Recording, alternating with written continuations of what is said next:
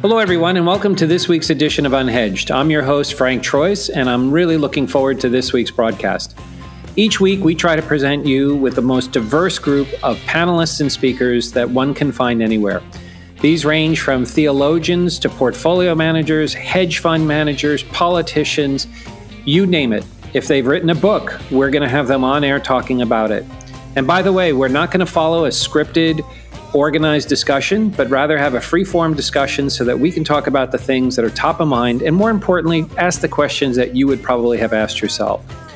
Feel free to recommend the show to friends and colleagues, and with that, let's get on with this week's edition of Unhedged. Today's broadcast is brought to you today by Oracle. Oracle helps customers develop roadmaps, migrate to the cloud, and take advantage of emerging technologies from any point. These include new cloud deployments, on-prem environments, and hybrid implementations.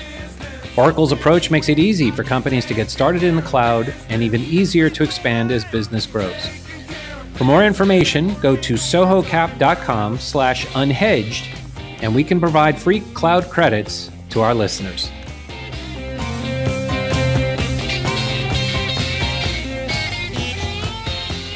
Good stuff. Good afternoon, everyone, and thank you for tuning in again to this week's edition of Unhedged. And I have the honor of being here this week with Mr. David Birch. David, wonderful as always to have you. Thank you very much for inviting me. I really appreciate it. So what brings you to Singapore this week? Well, I'm here for Money 2020, which is the big fintech conference. Uh-huh. And I chaired a couple of the sessions and a couple of the panels and things like that. So, yeah, it was fun. And what was the takeaway this week?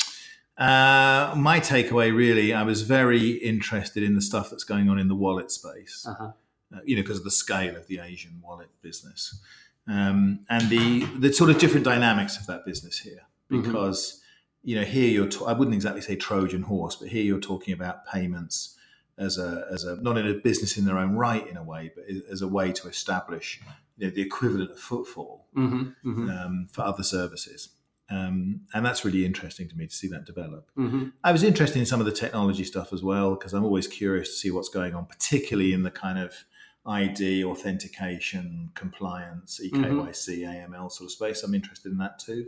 And, let's not pretend like all conferences, it's a chance to catch up with some old friends as well. So good stuff. Been a very tiring week, but it was fun. Well, thank you. We caught you definitely on the tail end of it. So I'm surprised that you... Yes, my biorhythms were starting to slide a little bit, but I had plenty of coffee, so I'm okay.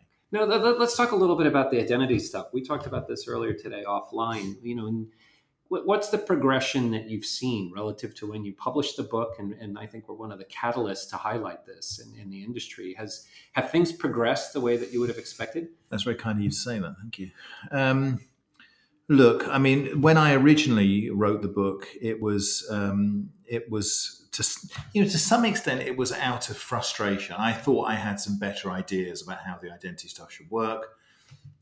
I assumed that the size of the identity problem, because the lack of a digital identity infrastructure has become a fundamental friction in the world of sort of electronic commerce, electronic finance. And at the same time, you have identity theft and whatever sort of out of control. So I thought the problem was so big that people would be just aching to do something about it. This turns out not to be true. Things have sort of drifted for the last couple of years. But in recent times, you've seen, for example, the Governor of the Bank of England, Mark Carney, last month called for the introduction of some sort of digital identity for the financial services sector. You've seen the head of Europol talk about the money that's spent on KYC, AML versus the proportion of dirty money that gets intercepted. Not a good cost-benefit analysis.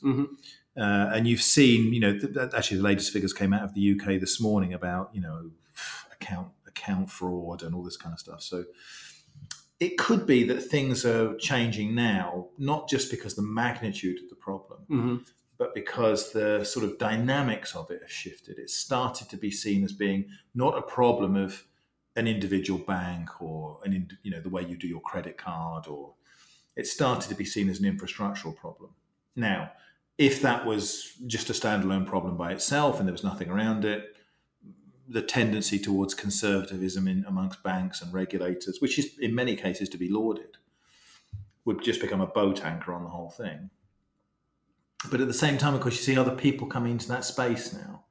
So the problem isn't going away. Someone's going to have to fix it. And if it isn't going to be fixed by banks and regulated institutions and governments and so on, then it's going to get fixed by Google or Facebook or Amazon or Apple or some other new startup coming out of that space. And so I think there's sort of renewed interest from what you'd call the mainstream financial services sector to get hold of the concept of digital identity and actually do something with it. Where there was also talk at the conference this year and also at the Singapore FinTech Festival regarding financial inclusion. Is digital identity more applicable in terms of a use case to that demographic than the existing folks that are already banked and established? Well, you may accuse me of having a bit of a narrow prism on this sort of thing, but I mean, I do have a little bit of experience in the inclusion space, and I think social inclusion is the precursor. If you want to have financial inclusion, if I want to bring you into the financial system, if I want to offer you services, if I want to let's track what you're doing and so on. Well, there has to be a you to begin with. So if you have no formal identity documents, you have no passports or driving licenses, or no identity in the bureaucratic sense, then we have to find some other way of delivering services to you. Now, in my book, I pointed towards social media as the mechanism for achieving that. But there are other ways you can do it. You can, for example, in Africa, the telecoms route is very popular. Right. One of the first sort of kind of unexpected things that came out of M-Pesa all those years ago was people began to use the transaction histories as a substitute for more sort of conventional reputational scores or indicators. So if I want to deal with you, I want to do business with you, and I see your M-Pesa history, and I see that you send the money to the school every month, you send the money up country to your wife every Friday, that tells me more about you and more about whether I should do business with you or lend money to you than, frankly, would some government document which says, you're Mr. X and you live at this address. You see what I'm driving at? So I think the sort of social inclusion is the precursor to the financial inclusion. And remember also, because of the way the whole kind of thing works, if you read any of the books that have been written in some detail about this space, the bumper sticker version is it's expensive to be poor, right? So it isn't just that we want financial inclusion because we want the financial industry to be able to sell these people things. It's we want financial inclusion because it makes life better for everybody.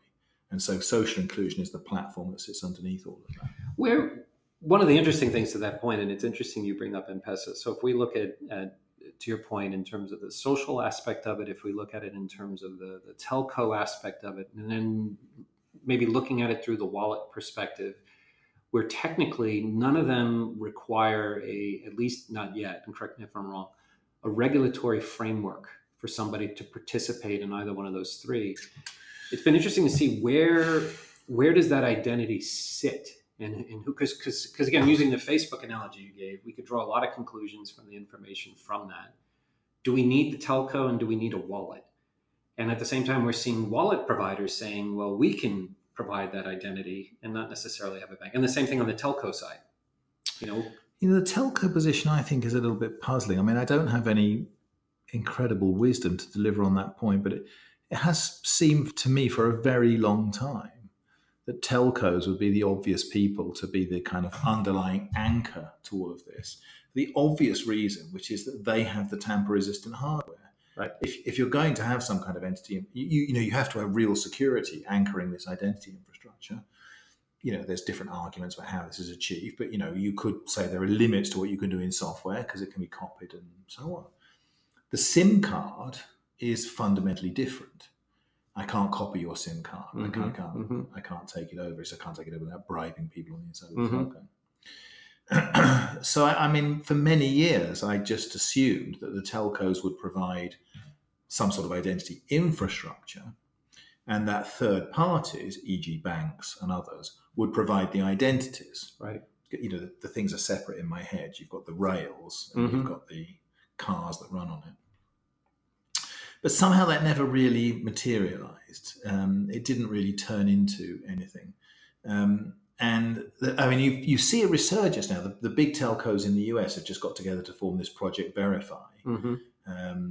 The GSMA's Mobile Connect has got some traction in certain places, but it's limited so far. So, I certainly wouldn't rule that out. Mm-hmm. But yes, you can see why people begin to point to people like Facebook and LinkedIn. An example I was thinking of, one of the guys that transferred over to New York.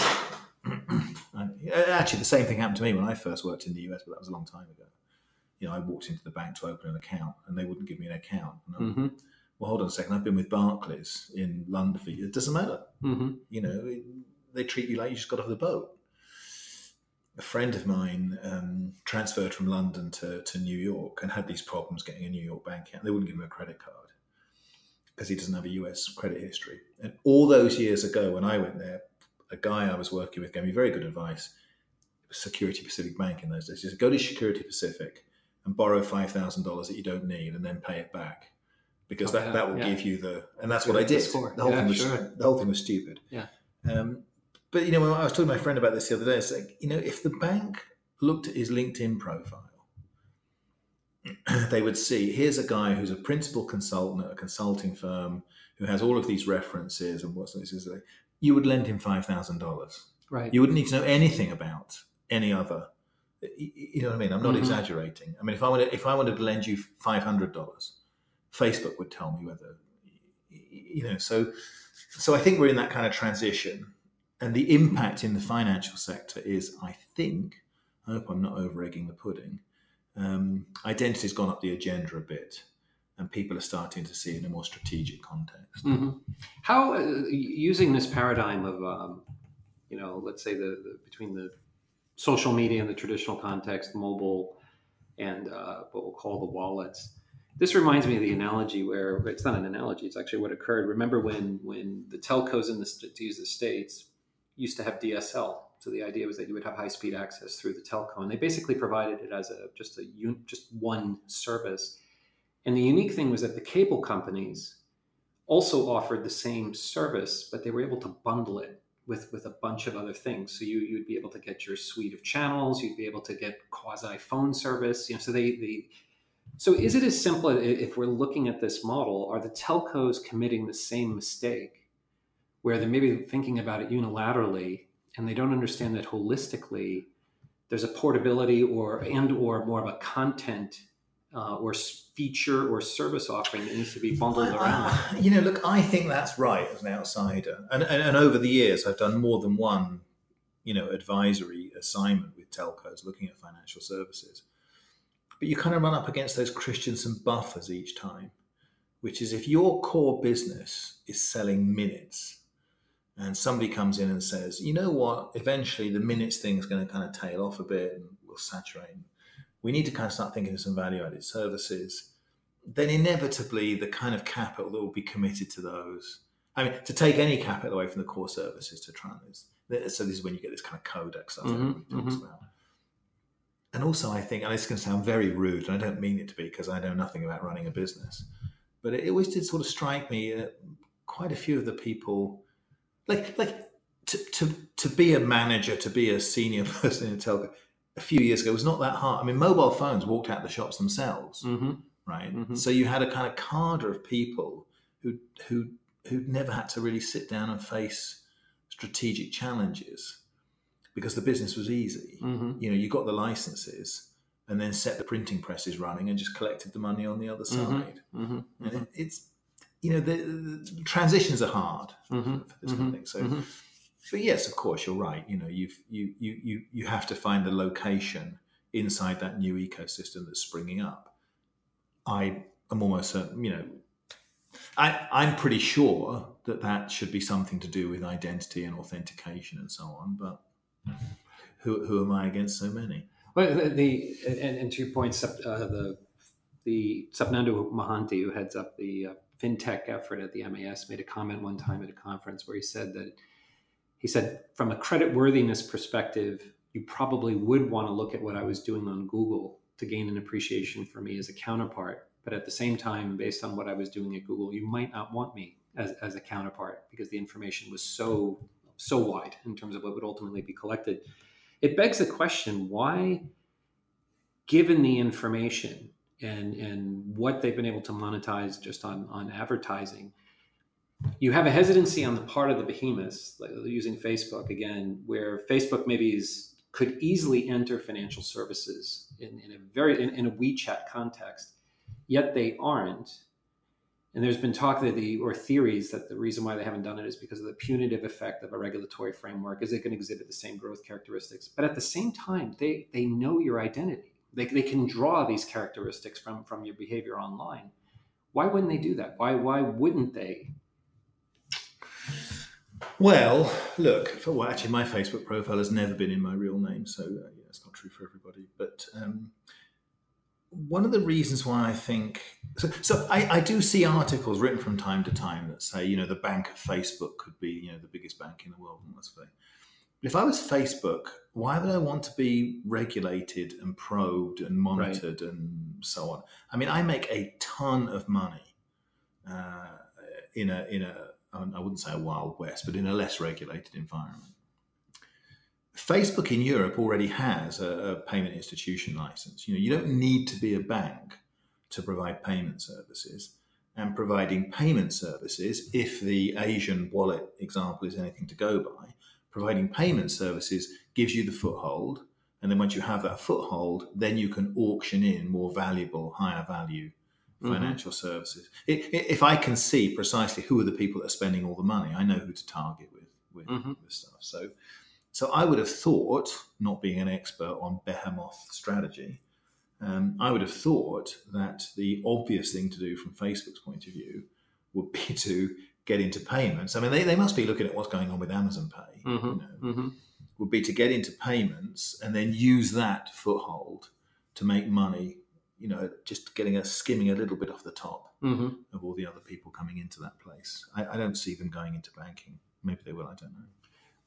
Let's assume for a second that we do have that digital identity created. So and let's focus on the financial inclusion aspect of this. So we have an unbanked individual now in a position where they have that identity available to them.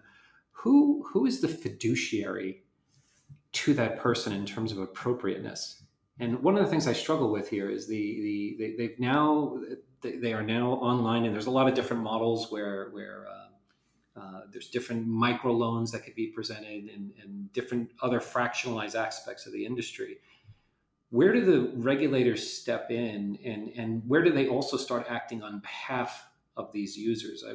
I asked this, and that we had a conversation with one of the folks on financial inclusion, and they said that one of the biggest aspects of this was educating these folks regarding financial services. And are they capable of taking ownership of that identity and understanding what's being offered to them, or is there another step that we need to do to actually educate them and make them aware of what they'd be participating in? I've said a few. This is going to make me sound like a horrible person, or at least more horrible than I actually am. But it's not transparently obvious to me that people are educatable. You go back to like the 60s, you didn't start educating people about seatbelts and then leave it up to them to make their own decisions about it. You got to a point where it's just too damn dangerous. So you just have to make it the law that you don't give people information about seatbelts and let them make up their own mind. If you try to educate people about the sophisticated financial services, you'll end up, I think, with disaster. You'll end up with people being fleeced on an industrial scale. It's not we have to have infrastructure in this place. I mean, this is one of the things the cryptocurrency people don't understand. In their sort of odd sort of crypto utopia where everybody is their own bank and everybody's responsible for their own. Isn't this great? No more institutions or whatever. Well, no, it isn't. Right. I don't want to be responsible for those kind of things. I want a regulated institution to have to take care of that for me and behave on, in the best way that supports me. I'm not sure about the education argument, I guess is my point. That sounds like I'm being so horrible about people, but I think I'm being realistic about the possibilities there. No, I don't think you're being cynical at all. I mean, we regrettably now we're in a place where we're actually more leveraged now than we were prior to the 07-08 crisis. Of GFC. So, I mean, we obviously haven't learned. We're seeing the same participants committing the same mistakes. And it begs the question, at the end of the day, I would take another cynical view, and forgive me for having a political discussion, but we are so, if I wear my US hat, we are so anti-immigration. Yet at the same time, we have a system that is effectively bankrupt. We need more taxpayers in the system. You have people that want to come to work to contribute to the system. And so when you look at the financial inclusion argument, there's an economic argument in terms of marginal propensity to consume, where if you give $1 to a homeless person, they'll spend it. Whereas if you and I received $1, we wouldn't do anything with it. We'd put it in the wallet and never think about it again. So as these people come online, to your earlier point, there is a definite economic outcome from that. And why wouldn't the government say, forget about the laws. If I was a benign dictator in this space, which, by the way, might well be the optimal political arrangement for the new millennium, if I was a benign dictator in this place, I would take an axe to the existing KYC AML infrastructure. I would say we've built this infrastructure on this kind of Victorian notion. So that's a good way to describe it.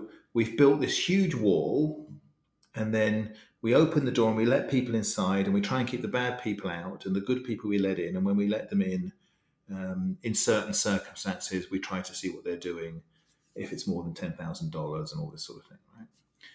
But we don't live in, we're not messing around with index cards in a file anymore. We live in a world of AI, big data, machine learning. If the bad people are kept out, you don't know what they're doing. I mean, why would we do that? I can well remember the example of, I know we're diverting it a little bit, but no, it's fine. But I remember, you take the example of the Somali, this is one of my favourite examples. So there happens to be a big Somali population in the UK. So the UK-Somalia remittance corridor is a very important corridor. It's a substantial fraction of Somali GDP. So you have your AML crackdown, and what happens is the banks withdraw service from the money transmitters going down there. So now nobody living in the UK can send money to Somalia. So what, you think there's no money going to Somalia?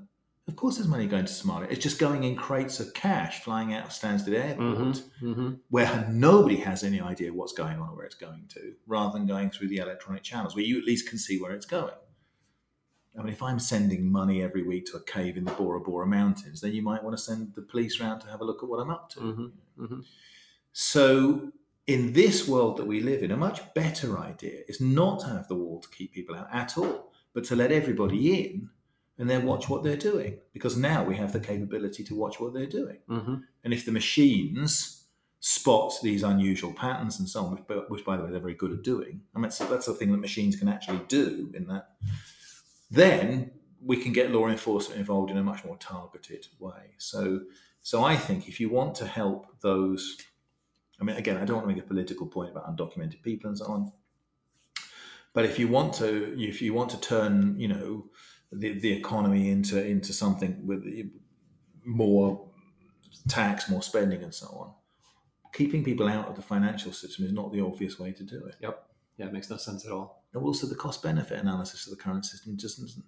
I think that the guy that used to run Europol, was a British guy, I think, presumably not for much longer, said a few months ago, if you look at, I can't remember what the numbers were, but if you look at the total amount of money that's spent on KYC AML in Europe, it's absolutely vast. And if you look at the proportion of illicit flows that they intercept, it's naught statistically. I think it's 0.1. It wouldn't even show up on a spreadsheet. It's nothing. Right. Well, if that was any other kind of business, you'd be like, well, hold on a second. The ROI doesn't look that great on this, so maybe we should rethink it. So, yeah, I would really look at doing it in a different way. So to reflect on your point earlier about being a benign or a benevolent dictator, is everything that we're hearing from China all that bad? As a Western, trying to get me into trouble. Look, the Chinese social credit system, which integrates these things, is to us extremely dystopian. But there are different cultural contexts to it. And I sometimes do wonder if, on the train I take into London, there's a carriage which is supposed to be the quiet carriage with no mobile phones. And that's where I like to sit, right? Because when I'm going in, I'm reading or working or whatever. And there's always somebody in there yelling into a mobile phone, like complete inanity stuff. And because I'm English, I'm too polite to punch them or whatever they do in America. But in China, of course, people would report, and their social credit would be knocked down. And once it goes down to a certain level, they wouldn't be allowed on the train anymore. To be frank, that sounds quite appealing to me. I agree. I'm not sure if we should extend it into all areas of daily life. But there is something to be said for nudging people into behaving themselves in these situations. You can't comment on these things in a cross-cultural context because they're so culturally rooted. I think it would make sense in what I kind of think of the Anglosphere example. It would make sense to construct a more sophisticated version of a digital identity infrastructure, which had the privacy-enhancing technologies at a core. And so, because we start from a different place. So we want a digital identity infrastructure that's just as comprehensive, that cuts the costs of all transactions and actually facilitates businesses that can't exist at the moment because the costs are simply too high of getting into that. But we would probably do it in a slightly different way. I'll pick a silly example to illustrate this. So let's say I want to go into a bar and have a drink. Is it 18 in Singapore? I don't know, or 21 or something. Here in Singapore? Yeah, I think now it's 18. Okay, States it's 21.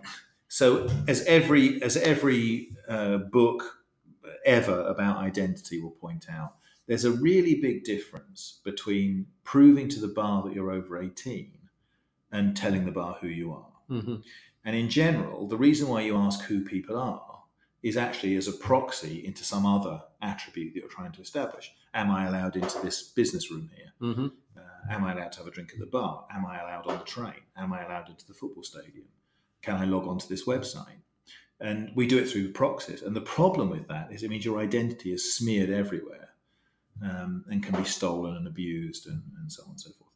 So if you have an infrastructure that has that mechanism built in, so I can prove to the bar that I'm over 18 without disclosing any personally identifiable information, everybody's better off. Well, it turns out that using the cryptographic technologies that are available to us now, proving that you're over 18 without disclosing personal information is actually quite a trivial problem. That's easy to solve in the cryptographic space. Translating that into the kind of social, institutional, regulatory structures is a little more difficult because the regulators aren't schooled in the cryptography and zero knowledge proofs and homomorphic encryption and so on and so forth. In fact, in many ways, I think the regulators don't understand just how powerful those new technologies are and what they can offer. But you see what I'm driving at. So we would build an infrastructure, I think, in the Anglosphere. We really should be getting on with it now. Build an infrastructure that has that kind of privacy stuff built in. Am I allowed into this building should be the thing that the building can ask me. Right. The building shouldn't be able to ask me, who are you? Because it's none of the building's damn business. I went to an office in New York. Last time I was in New York, not that long ago, last month. And I went to check in. They have one of those carding machines for driving license. You had to check in. And the guy said, can you swipe your driver's license to check in? And I'm like, no. Well, first of all, because I don't have one, because I'm English, and I don't live in North Korea. I don't have to carry identity documents to walk down the street. But even if I did have a driving license, I'm not swiping it through your damn machine. So the janitor downstairs has now got a record of all of my intimate personal data. This is ridiculous. Right. The question should be asked. It's one of those shared office spaces. The building should be allowed to ask me, am I allowed in this shared? Who I am is none of its business. Now, if I get up to no good, right? So I have this office and I do some horrible kind of thing and I cheat lots of people. I mean, let's say I'm an investment banker or something like that. And the police want to come and track me down. Well, then they can go to the person who issued the credential, the bank as it should be, and say, hey, who's person 1, 2, 3, 4, 5, 6? And the bank will say, well, it's Dave Birch. And by the way, he's on Madison and 59th at the moment because we have an app on his phone and know exactly where he is. Right. At no point does the office building need to know who I am. So I think the idea of having this comprehensive infrastructure is right. I just think we should have a more sophisticated infrastructure that's kind of more rooted in the 21st century and the realities of modern interaction. Yeah, not to go too off the end, but I will. But I mean, Yuval Harari in his books talked about the religion of money and how money eliminated a system of barter and allowed us, and it facilitated exchange in that. And the key to that was trust in that network. If we expand on your point a little bit more, the reality, and correct me if I'm thinking about this the wrong way, but if in fact identity was established, because what money removes, the physical currency removes, I don't have to trust you as a person because I have a dollar bill Correct. that says, "In God Correct. we trust." But what then becomes the role of the bank, where if the underlying asset is no longer necessary as a medium of exchange, and to play devil's advocate with you, because I agree with you, then who's storing the identity? And is that something that the private sector should be watching? But my argument is that's what the bank should be doing. Right. So if you look at the proportion of my wealth, such as it is, which is in the bank, it's almost naught. Right. Not just because I don't have any money in the bank, but because even if I did have money, it wouldn't be in the form of a cash deposit in the bank. Right. It would be in the form of mortgages and shares and pensions and so on and so forth.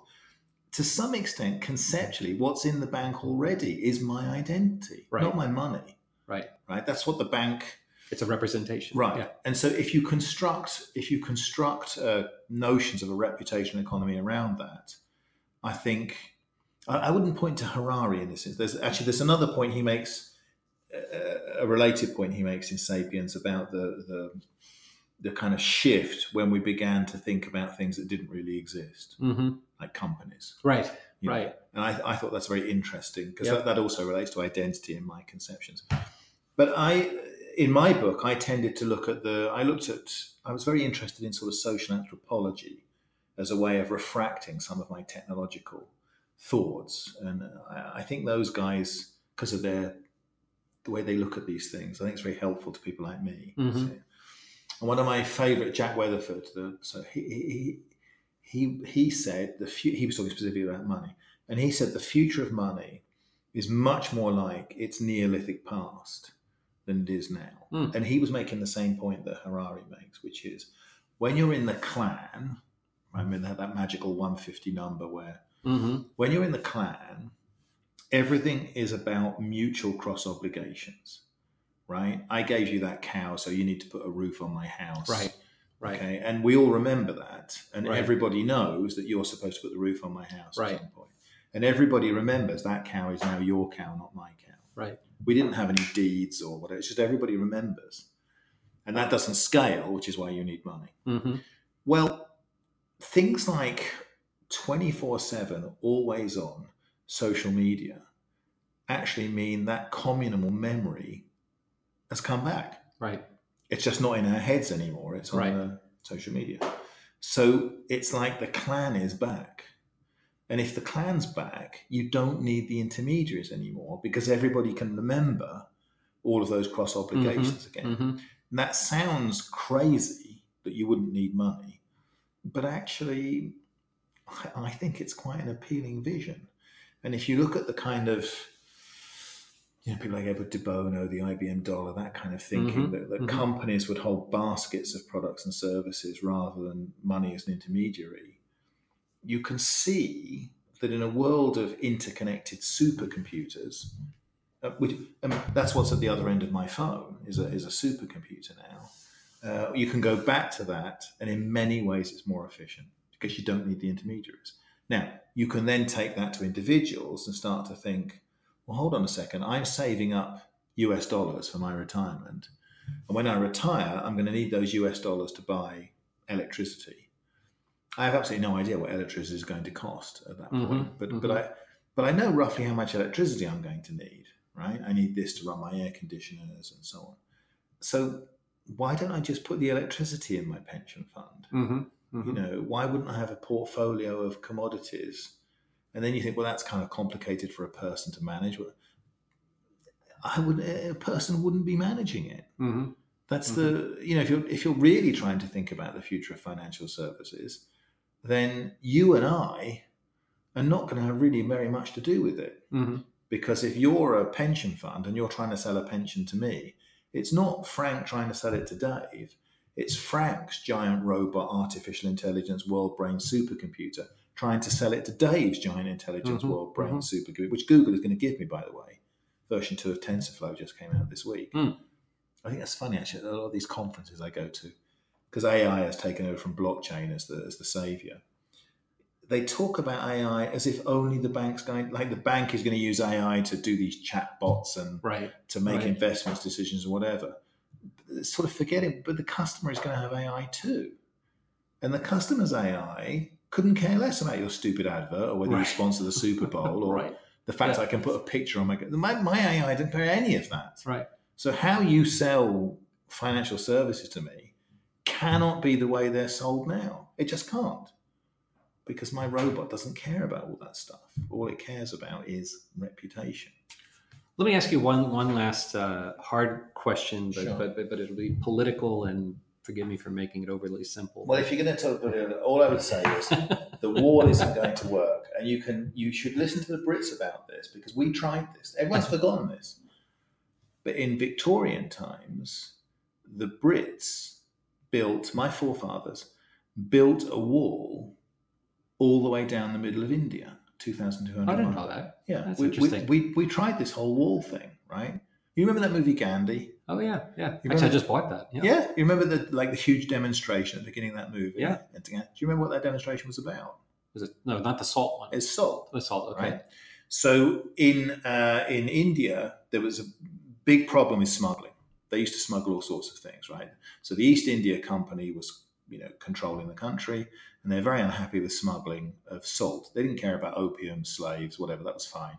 Salt, very upset about, because salt was taxed. That's right. And the British imposed iniquitous salt taxes on there. And so salt was smuggled. So in order to stop the smuggling, the British built a wall all the way down the middle of India. But in the middle of the wall, unfortunately, there wasn't any rock to build walls out of, or bricks, or whatever. So a very enterprising Victorian civil servant, who happened to be a bird watcher, noticed that in the centre of India there were certain kinds of very thorny shrubs. And he conducted some experiments to discover which was the most thorny and dense of these shrubs. And that's what the British used instead of the wall in the middle. So we actually built the Great Hedge of India. So the wall was 2,000, but 800 miles of it was 15-foot thick, thorny hedge. Wow. And, the impact that this had on smuggling was naught. I was going to say nothing. Nothing. Yeah. I mean, the Indians who weren't playing with a straight bat on this thing. I think just threw the salt over the hedge. Right. Or put it on camels, because the camels didn't care about the thorns. They would just put it on camels and send the camels through. So we've tried that. All I'm saying is, you need to look at it. We tried the whole wall thing. Really didn't work. Well, and with it, that's what you weren't going to ask me about that? No, I don't know. I want to ask you. And again, we might have somebody burst in the room, so if anybody hears any noise, just ignore it. But being a New Yorker, I like the communal point that you made. And in New York, if you borrowed money from certain people, you didn't need to write it down. They just knew where to find you, and they knew where to charge you an appropriate rate for their money. And let me ask you a political question. And if I wear my hedge fund hat for a second, I mean, at the end of the day, there's a very, very strong correlation to actors who make a decision to move off the US dollar and do something else. And there's a correlation to what ultimately ends up happening to them and with them. Here, if the system is predicated on trust, I mean, are we just being incredibly idealistic, thinking that a sovereign would actually abdicate control of currency, which has an implied funding rate to it that they've been able to, and we're leaving the entity nameless, but we all know what country we're referring to. Or is it a cost benefit analysis, back to your point, to say, hey, if everybody comes over the border, we financially include, 40% of the world's population in the system. Is that worth foregoing having a reserve currency globally? I don't think abdication is the what I think what you could probably foresee is that of the values transacted around the world and of the stores of value held, the new digital technologies, what people loosely call tokenization, opens up the ability to transact using digital assets very effectively, removing the need for this intermediary. Now, the US is it's not entirely dependent on the seigniorage of the US dollar, but the fact is there are a lot of, if you look at the dynamics of US currency in particular, it is an odd sort of fact of life that there are now more $100 bills in circulation than $1 bills. And since if you tried to spell 100, as Andy Warhol once said, if you try and spend a $100 bill in the supermarket, they call the manager. So you have to wonder quite what those $100 bills are doing. We don't have to stretch our imaginations. They're stuffed under mattresses in Latin America. Well, every one of those $100 bills that's stuffed under a mattress in Latin America is an interest-free loan to Uncle Sam. That's a great business to be in, Well, that business, of course, is threatened because if you don't need to hold dollars anymore, because you can hold, a thousandth of the Mona Lisa and 2 square foot of this building and a fraction of a gold bar, all in your safe, secure wallet, then clearly the importance and relevance of those other stores of values is going to diminish. They're not going to abdicate. They're not going to go away. The relative importance, I think, must change. If you're holding US $100 bills, it's because of the liquidity, right? It's not because they appreciate in value over time. If something else can offer that liquidity, which it seems to me from the early stages of investigation of this new token economy, they do, then clearly there'll be a shift. We'll keep our fingers crossed. And David, thank you again for your candidness, your humor, and all the above today. We said a lot without saying specific names, so we came out pretty neutral today. Thank you very much, Frank. It was fun. Thank you, sir. We'll talk soon.